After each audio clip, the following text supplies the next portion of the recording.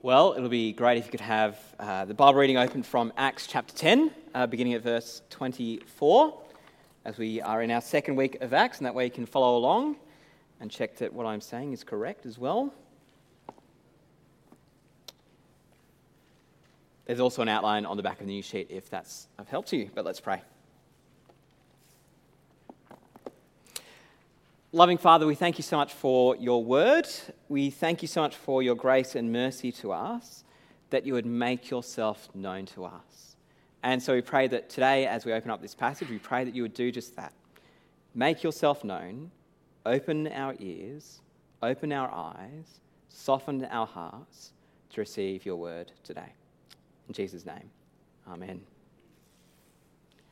So I wonder, what does Jesus have to do with those people on our front lines who aren't yet Christian?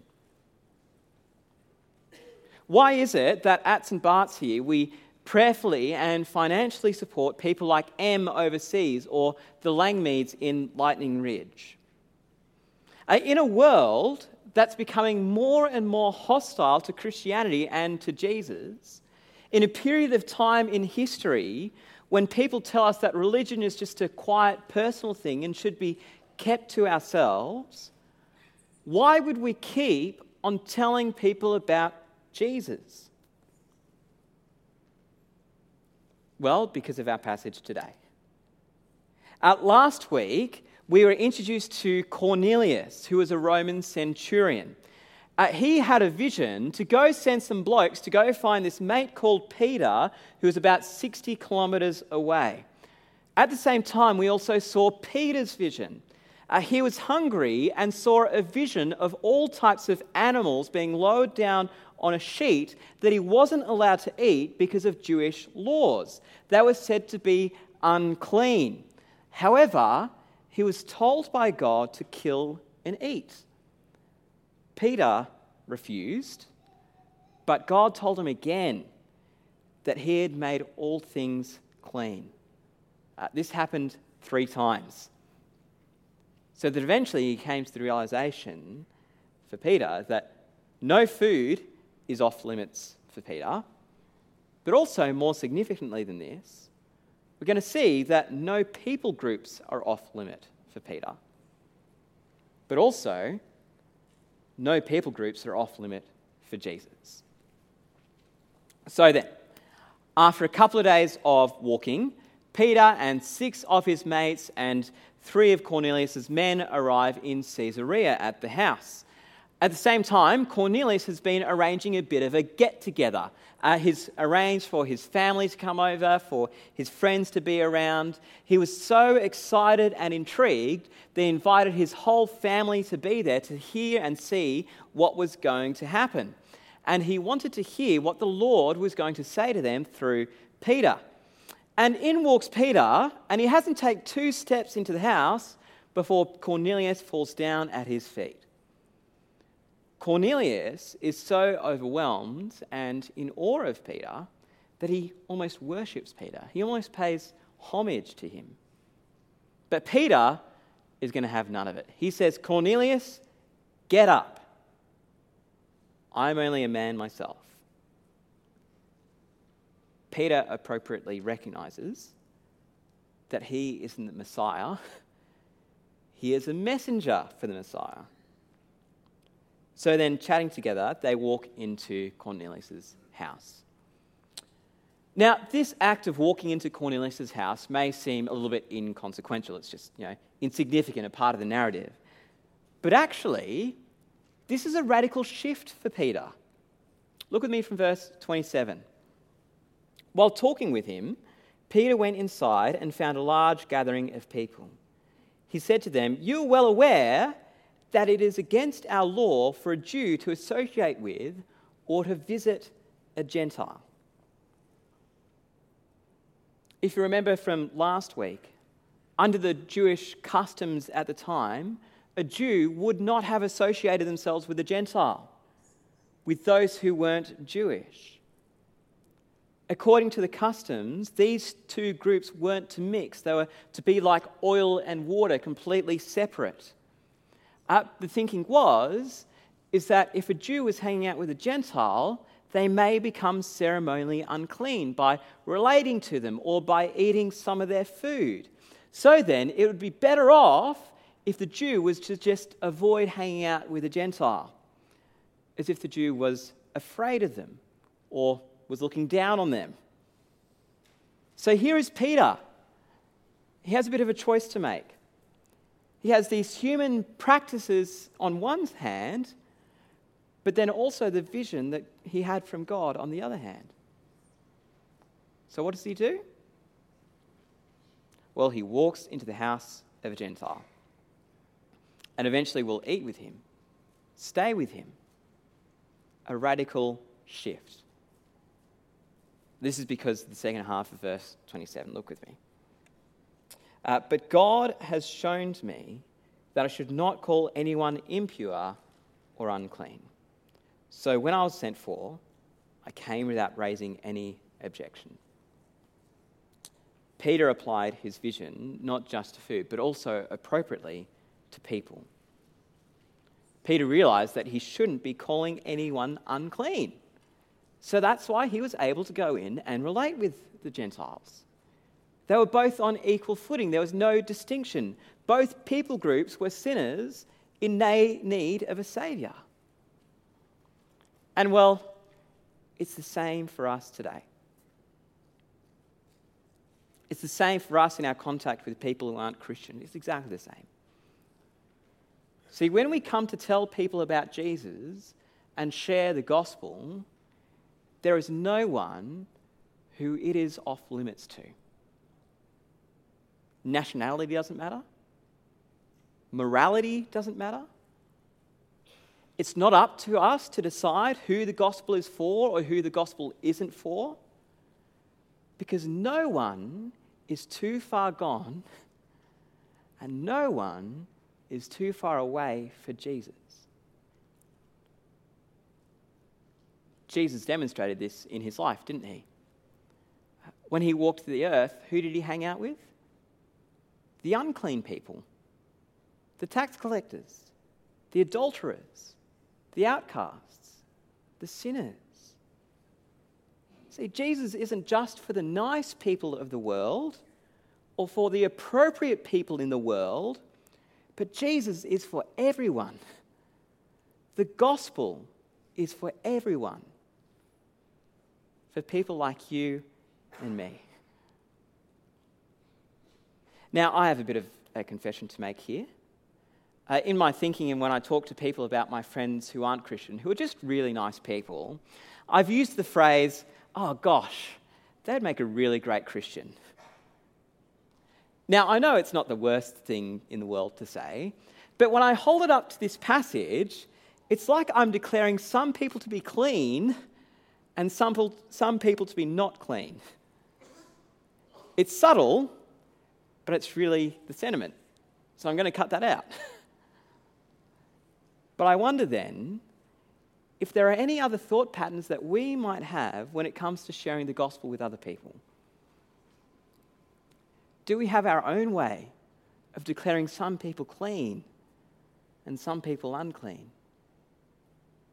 Do we sometimes think, no, not that person, they won't be interested? Or no, not that person, they're a bit too hostile. No, not that person, there's no chance of them turning to Jesus. No, I'm too good friends with this person to risk the relationship, so I'm not going to share it. But yes, they would make a great Christian.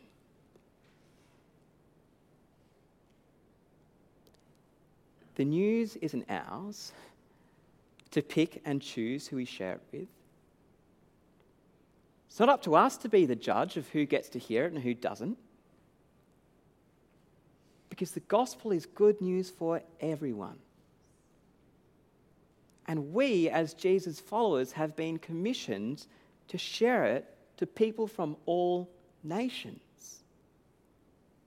Now, of course, this doesn't mean that, we have to give a gospel tract message every time that we meet someone new. But it means that in our places where we find ourselves week to week, hour to hour, minute by minute, we have the great privilege and the great commission to share both the grace of Jesus practically and also telling them about Jesus. It may also mean that for some of us as followers of Jesus, he might be calling you to a very different front line, perhaps in another state, perhaps even in another country in order to share the gospel. Because there is no one who is too far. There is no one who is too unclean, because no favoritism is shown. So, Peter has arrived. Cornelius explains why Peter was called, and we get a recount of Cornelius's events. Now we may ask, Luke, who's the author, Luke, you've already told us Cornelius' story. Why are we hearing it again? Why the repetition? Well, because Luke wants us to know and to have no doubt that God is the main actor here. That God is the one who is making his grace plainly available to people. This wasn't just a made-up account. This wasn't just a chance meeting. No, God's grace is available to all people. It's repeated so that we can have confidence of this. And so here we are. This is Peter's moment to speak. Peter has a captive audience. They're waiting for him to speak. And Cornelius' story, in combination with his own vision, gives Peter an amazing clarity. The penny drops for Peter. Look with me from verse 34. I now realize how true it is that God does not show favoritism, but accepts from every nation the one who fears him and does what is right. God does not show favoritism. No partiality. This is something which Israel has been told generations and generations ago, way back before entering into the promised land even. Way back in Deuteronomy chapter 10, verse 17, Moses says, "For the Lord is your God is God of gods and Lord of lords, the great God, mighty and awesome, who shows no partiality and accepts no bribes. He defends the cause of the fatherless and the widow and loves the foreigner residing among you." No favoritism. Now, it is, it's human nature to have favorites, isn't it? We probably have our favorite piece of clothing, our favorite shirt, our favorite car, favorite type of coffee, or favorite sporting team. There are other times where it's socially not acceptable to have favorites, like a favorite child or a favorite grandchild. But God isn't like us. There is no favorite child for God. No favorite human or favorite nation with God. Because if we think about it, let's suppose that God did show favoritism. Who would be worthy of his favor? What could we possibly give back to God to be one of his favorites? What could we possibly do to get into God's good corner? Well, I'd be the first to say that if God did show favoritism, I would not be one of his favorites. And if God showed favoritism, then our salvation wouldn't be by grace, but it would be by works. As if it was a competition to win God's approval or blessing or something like that. As if God was some kind of X Factor judge and we're participants doing our best to win him over. But no, it's not like that at all. Because God does not show favoritism, but accepts people from every nation who fears him. Which means that we don't have to work for God's approval. We don't have to earn God's favor, but simply believe in him, fear him, turn to him. The only thing that's needed is to respond. And it's the exact same for us as it is for those in the world. It doesn't matter what nationality people come from. It doesn't matter what language they speak at home, what their marital status is, what their income is, what their job is like. It doesn't even matter what their criminal record has been or what their morality is like. God wants all people to turn to him, believe in him, and be saved. Not just a particular type of people, but all people. And this is made possible only through Jesus. Through Jesus, who is the Lord of all. Peter, in his talk to the household, wants them to know that Jesus is Lord, that Jesus is the judge, but Jesus is also the one through whom we have forgiveness, even for the Gentiles. So, let's get into it. He begins with Jesus' life. Obviously, news of Jesus had spread throughout the region, and so Cornelius would have known something about him. And if you glance down at verse 36, Peter points out that Jesus was foretold and that he was the one to bring peace because he was the anointed one, the Messiah, the Lord of all. Then in verses 37 to 38, Peter goes on to describe Jesus' life and how Jesus did many miracles, but how he also had so much compassion on people, how he had authority even over the evil one. Then Peter confirms all the above in verse 39 by saying, if you look with me at verse 39, that we are witnesses of everything he did in the country of the Jews and in Jerusalem. Jesus was a real human being in real time, seen by real people. Peter even ate and drank with Jesus after his death and resurrection. And it's Jesus who is the one who is in complete authority, who's going to come again to judge the living and the dead. Not just some people, but all people. But what's more amazing is that in verse 43, if you look with me, all the prophets testify about him, that everyone who believes in him receives the forgiveness of sins through his name. Through Jesus' death and resurrection, our sins can be completely done away with. It's not through God's favoritism. It's not through our family line.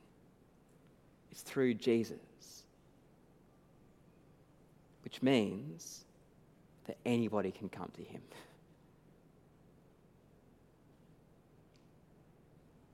See, this is God's heart for the world. He longs for all people to turn to him. He's made his love so abundantly known to us. So I wonder, is this our heart for the world? For a world that knows and loves Jesus? It's very hard to take the good news to people if we don't realize and believe that it is both good news and for all people. But the reality is that God's grace is for every human being. No one too far. No favoritism. So then we have a role to play. We get to be heralds and messengers of the best news ever about God's generous grace, about God's abundant mercy, of the forgiveness of sins, all through Jesus. And the most loving thing that we can do for people on our front lines who don't know Jesus yet is to tell them about him. We don't have to be great evangelists. We just need to talk about our relationship with Jesus. We don't have to add any value to make it look pretty. We don't have to market it. We mustn't take anything away from it to make it supposedly more palatable. No, but simply tell people about him. Because everybody can come to Christ. If Peter and the believers with him had any doubt about the inclusion of the Gentiles into God's plan of salvation, by the end of this chapter, they are left in no doubt whatsoever. Because in these next verses, the Holy Spirit comes on everybody in the household. He gives them ability to speak different languages, and they begin praising God. Yes, God's Spirit came even on the Gentiles. This is amazing. Look with me from verse 44. While Peter was still speaking these words, the Holy Spirit came on all who heard the message. The circumcised believers who had come with Peter were astonished that the gift of the Holy Spirit had been poured out even on the Gentiles, for they heard them speaking in tongues and praising God. As we've already seen, it doesn't matter what background people come from. It doesn't matter if people are circumcised or uncircumcised. It doesn't matter who they are. Anyone can come to Christ. Anyone can receive the gift of the Holy Spirit. And this is then affirmed by Peter in the baptism of the whole household in the name of Jesus, as a sign that they have turned to Christ, as a sign that they have come under new ownership and new life in Jesus. So then, if you're here today, and maybe you are holding back from Jesus, either joining us online or here in the room, perhaps you may feel like you're not good enough. Perhaps you may feel like you don't fit in. Maybe you think that God wouldn't like someone like you. Please know that God doesn't show favoritism. There are no preconditions. There is no terms or conditions. There is no fine print to coming to Christ. So I want to urge you, please think hard about Jesus. And know that everyone who believes in him receives forgiveness in his name. If you are here today and you have turned to Jesus, we need constant reminding of this too. We can get so caught up in performing for God or trying to be productive for God that we can forget that his favour doesn't have anything to do with how good we are or what we have done. But we have his love and mercy simply by his grace. And that warmth of his love and freedom of his embrace is something which we can just simply rest in, enjoy in, delight in, but also not keep it to ourselves, but share it with others as well. Because the gospel isn't just for us. The gospel isn't just for people like us. The gospel is for everybody.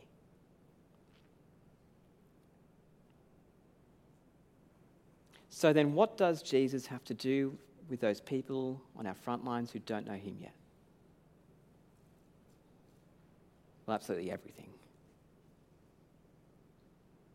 In a world that's becoming more and more hostile to Christianity and to Jesus, and when we're being told more and more to keep our religion to ourselves, why do we keep on telling people about him? Because Jesus is good news. And Jesus is Lord of all. So let's pray and ask God to help us with this.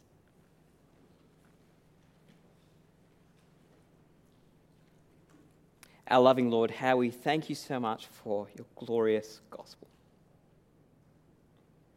We thank you so much for your abundance of love and mercy and grace that has been poured out into us through Jesus. Lord God, help us to cast off our performance for you, our need to please you. But Lord, help us to rest in the knowledge that you love us. Heavenly Father, we pray for those people on our front lines who don't know you yet. May you open up their eyes and soften their hearts to see just how great you are. And give us boldness, give us confidence, give us clarity, give us creativity in ways in which we can share just how great you are with them, so there may be a world that knows Jesus. And so we pray all of this in Jesus' name. Amen.